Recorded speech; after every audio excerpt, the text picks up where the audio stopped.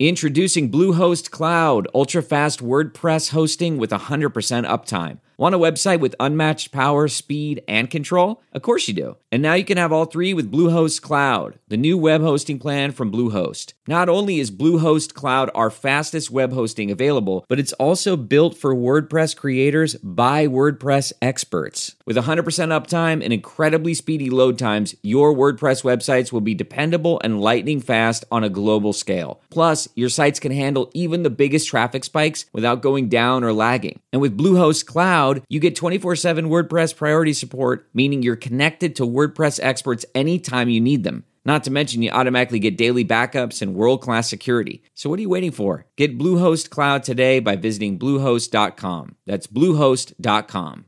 Temp check. What kind of summer are we having this year? A family road trip summer? A beach bum summer? Or a wake me up when the sun sets summer? With Instacart, choose your own adventure and skip the shopping side quests. Where available, you can get ice cream delivered to your hotel, sunscreen to the pool, or cold brew to your bed. Well, door, in as fast as 30 minutes. Wherever you find yourself this summer, you can get the goods. Download Instacart for free delivery on your first 3 orders. Offer valid for a limited time. Minimum $10 per order. Excludes restaurants. Additional terms and fees apply.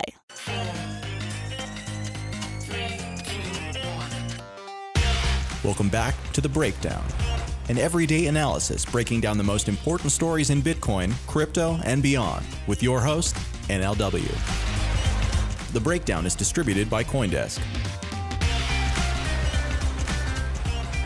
Welcome back to the Breakdown's end-of-year extravaganza. So today we have our first double interview. Well, actually, it's 2 individual interviews, but they had some common threads that I thought might work together. So the first interview was with Rob Paone, better known perhaps as Crypto Bobby, got his start as a crypto YouTuber, has worked for numerous crypto startups, and just recently this year launched Proof of Talent, a technical recruiting firm for the crypto industry. And then secondly, we have Preethi Kasireddy, who was ex-Coinbase, #Coinbase Mafia, and is now the founder of True Story, which is a debate platform that uses blockchains in interesting ways. So the common thread, I think, for these interviews is the idea that this year was a little bit subtle, a little bit behind the scenes, a little bit buildy, and that maybe next year might look something similar, right? It wasn't necessarily a big fireworks year. It was something a little bit different. So I hope you enjoy this interview, and if you do, please subscribe to make sure that you don't miss any of the Breakdown's end of year coverage. Hope you're having a great holiday wherever you are, and I will catch you tomorrow. Welcome back. We have here Mr. Crypto Bobby himself. What's going on, man? Not too much. How you doing? I am well. For those of you who don't know, Proof of Talent. Tell everyone quickly about Proof of Talent. I guess it's still a new project. It's probably been a year, and I just don't even notice anymore because time is such a weird thing. Yeah. So back in June, I started a recruiting firm. It's a technical recruiting firm that works exclusively with companies in the blockchain and cryptocurrency industry. So work with about 15 different companies, primarily US based, helping them to find software engineers, biz dev, ops, kind of all the whole 9 yards from a talent standpoint, and just help them grow their companies. Amazing. And so obviously I know, I know you through Twitter and you've worked in this space for a while. And part of the reason that I think that it's going to be really interesting to chat with you about this kind of end of year idea is looking across, you have to have kind of a breadth of understanding of what's going on and trends that are happening in the industry, right? I mean, obviously you have the specifics that relate to what types of skills people need and which companies are hiring, which maybe suggest for what sectors. But just in general, you kind of have to keep a pretty big bird's eye view of things, it seems to me. Yeah, typically I try to just overall watch the different narratives that are occurring, but usually a pretty wide scope of things. And for the most part, not too deep on a lot of topics unless it now relates to recruiting. But yeah, try to have a pretty wide scope of what's happening and understanding what's going on within the industry.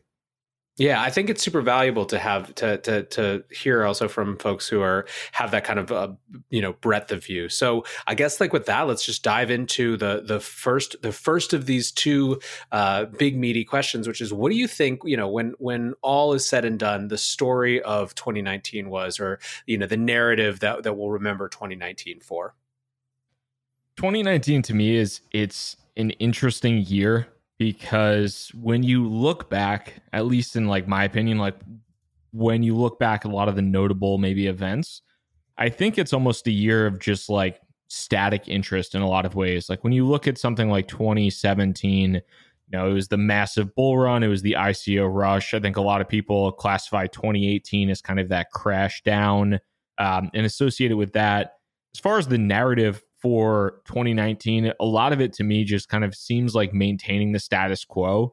Yes, there are a number of notable events that have happened. Yes, there's new regulation. There's been a lot of regulatory action, and there's been some projects that have succeeded and some that have fallen off. But for the most part, there hasn't been a ton of like mass movement, especially on the side of just like quote unquote adoption. I still feel like from 2018 to 2019, the industry is still largely the same people kind of functioning within it. And there really hasn't been that much growth in 2019 to speak of. Yeah, no, I think it's for sure been a more quiet year, in some ways. I feel like if even within the context of like individual project communities, I feel like a lot of these communities turned inward a little bit and focused more on, trying to build what they wanted to build, or, bringing people into the fold to really get them in deep, rather than just kind of trying to, make announcements about announcements and things like that. Yeah, absolutely. And like when I look back at things, I think ultimately 2019 has been a good year for the space because there has been a lot of infrastructure that's been built out. There's just it's a more concrete space than it was in the past. I think there's been a lot of improvements that have been made, whether it's on the quote unquote institutional side or more on like the retail consumer facing side, or just like with the tech in general and the usability of a lot of it in general. I think there have been a lot of improvements, but like with that said, those improvements have mostly, kind of to your point, in some cases either fallen on deaf ears or have just largely gone on unrecognized for now, which I don't think it's bad. I don't think it's good. It's just the industry is just kind of trucking along this year for the most part. I think you're right. And I think you see that too, even sometimes in the sentiment. Like one of the things that I thought was funny is, basically ever since we raced up to like 14, it's been like these periods of, resetting to some new level and then just hanging out there for like 3 weeks. And by the time we've been at some price level for 3 weeks, even when it was like 10,000 and like a month and a half earlier, it had been at, like way less than that, people get bored. And they're like, oh, this is stupid. This industry's boring. They start to pick fights and stuff. And I think there's definitely a little bit of that sense of just like the slog to it, Yeah. And I'm still at the point, and I don't think I'm necessarily in the minority when I say this, but I still think that the killer use case for the industry at large is still and will likely remain for the foreseeable future to be speculation. And when there is a period of low volatility and there's not much to speculate on, you see the community kind of just eat each other and attack everybody from kind of different angles, which can, I think, for a lot of people get frustrating as well. There's a lot of infighting, and you have a lot of people asking questions like, we're never going to grow the industry if we're just sitting here yelling and fighting at each other back and forth. And a lot of times it does feel like that. But then to the other side of the coin with that, I think that some of the interactions and some of the hubbub that you see on social media and Twitter and that type of thing, a lot of times there's a whole large group of people that just don't consume that and really don't care about it. So I think we have a tendency to overrate that sometimes as well. Yeah, I agree. I think that we overestimate the significance of it sometimes, even if it's reasonable to be frustrated and want less of it, for sure. Okay, well, so I think this the segue then, or the question is, if this has been this sort of building year and just chugging along year and kind of behind the scenes year, what are you looking to 2024? What do you think happens next year?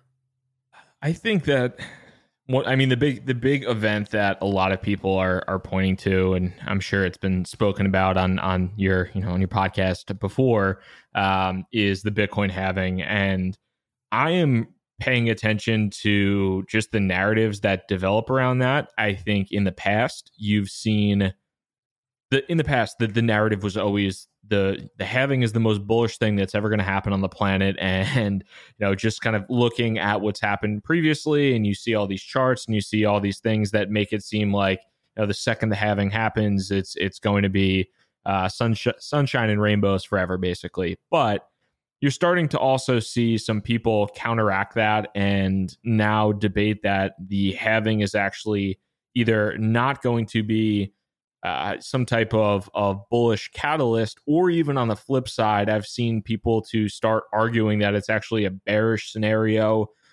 So I'm really interested in what happens with that. I don't necessarily think that the halving, as I've kind of looked at a bunch of components and just examined other people's research, I'm maybe more moving to the middle ground where I don't think it's going to be this instant bullish catalyst. It's going to take longer to come into effect. But I also don't necessarily think it's going to be some type of bearish hindrance to the industry because of miners overall. Yeah, that's kind of where, if I had to bet right now, because I was just I think Joe Weisenthal from Bloomberg wrote a piece about this on his markets newsletter the other day, and so people were talking about it. And I did a poll on Twitter where I asked people, is it going to be kind of a number go up thing, a number go down thing, it doesn't matter, doesn't make a real impact thing, or something that's a positive force from a price perspective, but over a longer period of time. And my guess is that whatever the impact is will be over a longer period of time. So it's almost more of a question of how people respond to there not being a clear movement either way right away, and it's almost like, I feel like to some extent it's good to have some of these debates now, because I feel like it potentially helps minimize the chance that of deflated expectations. Like if it would be really easy to see a scenario where even if it was the positive force that everyone thinks, you're not going to see it for a meaningful amount of time after it actually happens, or whatever that interval is. And people are so anticipating it that when it doesn't happen, they just get frustrated, and that it sends the price down or whatever. So maybe having some more rational expectations about it will help, defray that a little bit. But then again, that might be a lot to ask for. Yeah, it'll be really interesting to watch in general, I think, because it's one of the few scenarios I feel like where there actually is historical evidence to look at things in the past. But in the past few years since the last halving, things have obviously changed quite a bit. So I'm curious to see how the changes in the in the mining ecosystem and the trading ecosystem, because yes, it is a supply shock. You're reducing the daily supply of Bitcoin that's hitting the market. That presumably some aspect of that is going to be sold by miners. But then those aren't the only people that can move the price of crypto assets and just Bitcoin in general. We've seen that over and over again. So I don't think it's the only factor, but it'll be interesting because there is a lot of good research on both sides of the coin with this. So I'm excited to see how it ends up just panning out in the long run. As far as like a definitive statement on my end, I certainly don't have one because I'm not smart enough for that. But I'll be keenly watching it. Yeah. Well, listen, thank you so much for taking the time. I really appreciate it. Love getting your perspective as always. And for folks who want to follow you, where can they find you? Yeah, absolutely. My Twitter profile is @crypto_Bobby. If you're ever looking for an opportunity or hiring in crypto, you go to proofoftalent.co. And happy to see you there as well. Right on. Well, thanks so much, and hope you have a great holiday. Yeah, thanks a lot for the time. You too. Welcome back. We are hanging out today with a very special guest. Preethi, you're working on a really, really cool project. I've had a chance to hang out with you a little bit, and it's evolved a lot in 2019. I would love to just start by hearing kind of how the project has evolved over the course of the year. True Story, you mean? Yeah. Okay. True Story. It's a platform for debate, and basically we use crypto incentives to incentivize productive debate. And it's been an interesting evolution. And we've noticed that the crypto incentives actually are a very powerful way to drive behavior. And we're excited to keep experimenting in that regard.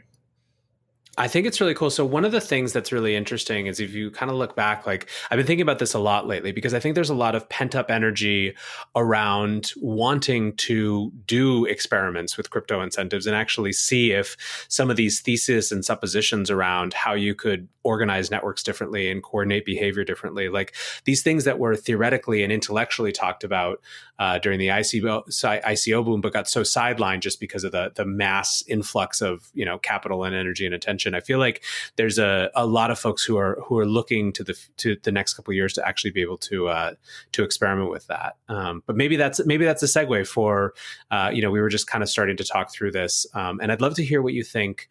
What was 2019 in the historical arc of crypto? What is the significance of the last year? What do you think people will tell? How do you think people will tell the story of the last year? Sure. I think 2019, from my perspective, was a big part of what I focused on, was like really seeing out how the IEO model plays out. Because we saw in 2017 that the ICO model was kind of the first generation of trying to introduce tokens, incentives, fundraising. Like we didn't really even know what this token thing even meant. But then we got a little bit smarter in 2018, and 2019 was the year of the IEOs, where people are trying to figure out more sustainable, realistic ways to launch and distribute a token. And Binance was a big player in this, and I think Coinbase is going to get into the game as well. But I still don't think we're there yet. I think there's still a lot to be figured out of how to actually structure these tokens, how to distribute them, how to launch them, how much to raise in each round. Because right now we're still kind of like halfway between the ICO model and what I think is the ideal model. So I'm excited to see over the next 2 to 5 years of where we go in terms of how we think about launching and distributing a token. And to be honest, I think the biggest hindrance in this area has been like regulatory hurdles, because the regulators have honestly no idea what they want to do with tokens and they have no idea like how they want to regulate it. So they have given entrepreneurs and builders no clarity. And as a result, it's much harder for entrepreneurs to experiment with different kind of token ideas and token models.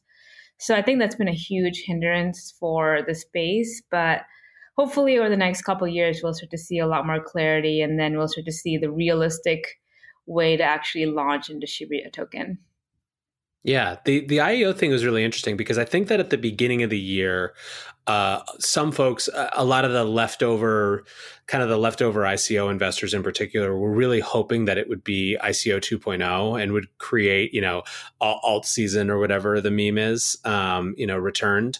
And it just hasn't, but at the same time, it feels like still a nascent experiment. And in some ways, almost about like, the other part of the story of IEOs is just the continued evolution and iteration on the part of the exchanges themselves as they figure out like what the business model for this industry is. Yeah, exactly. Like I think even a lot of the IEOs, like you said, they've been able to raise a decent amount of money, but they haven't really performed that well. And I'm trying to still figure out, is it just that the crypto market is just not there yet, in the sense that the demand for these tokens and all that is not there? Or is it that the projects were not reputable? Or is it some mix of both? And I think it's some mix of both, obviously.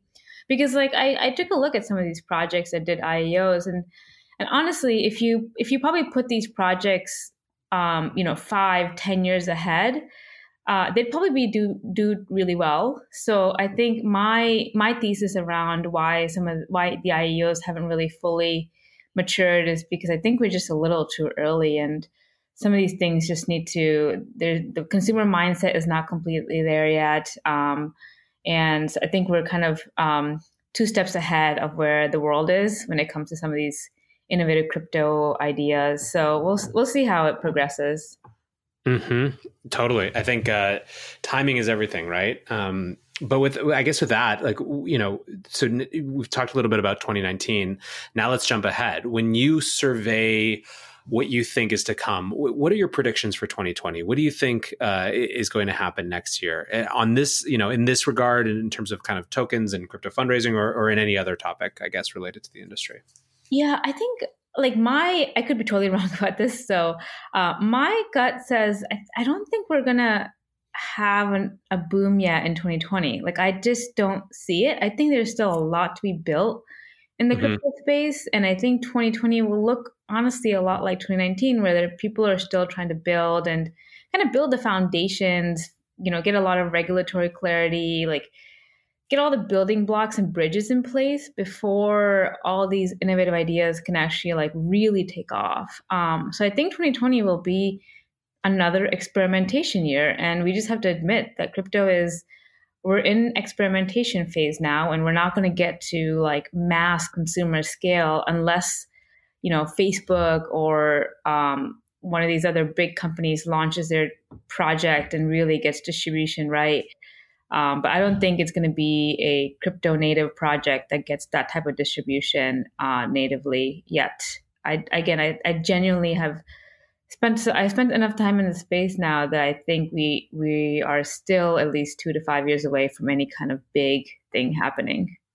Yeah, I listen, I think that our sense of timing and how fast things should move was totally warped by ICOs, right? And totally that was almost in some ways like an accident of history about how that all came together. And I think that 2019 has, just kind of reinforcing a lot of your points, been a year of almost accepting that we are at this building phase and that there is so much more to be built and that it's going to take a long time. And I tend to share your instinct that, at least as it relates to a lot of these crypto products and breaking outside of the actual kind of market of early adopters and testers that we all represent, I don't see where that happens. Now, that's not to say that there can't be some breakout use case that we don't know. And I also think that there are segments of this market that are poised to obviously be hugely influential, right? The whole space around central bank digital currencies is going to be a bigger and bigger topic, but in some ways that's almost this totally separate thing from, crypto projects and projects that use,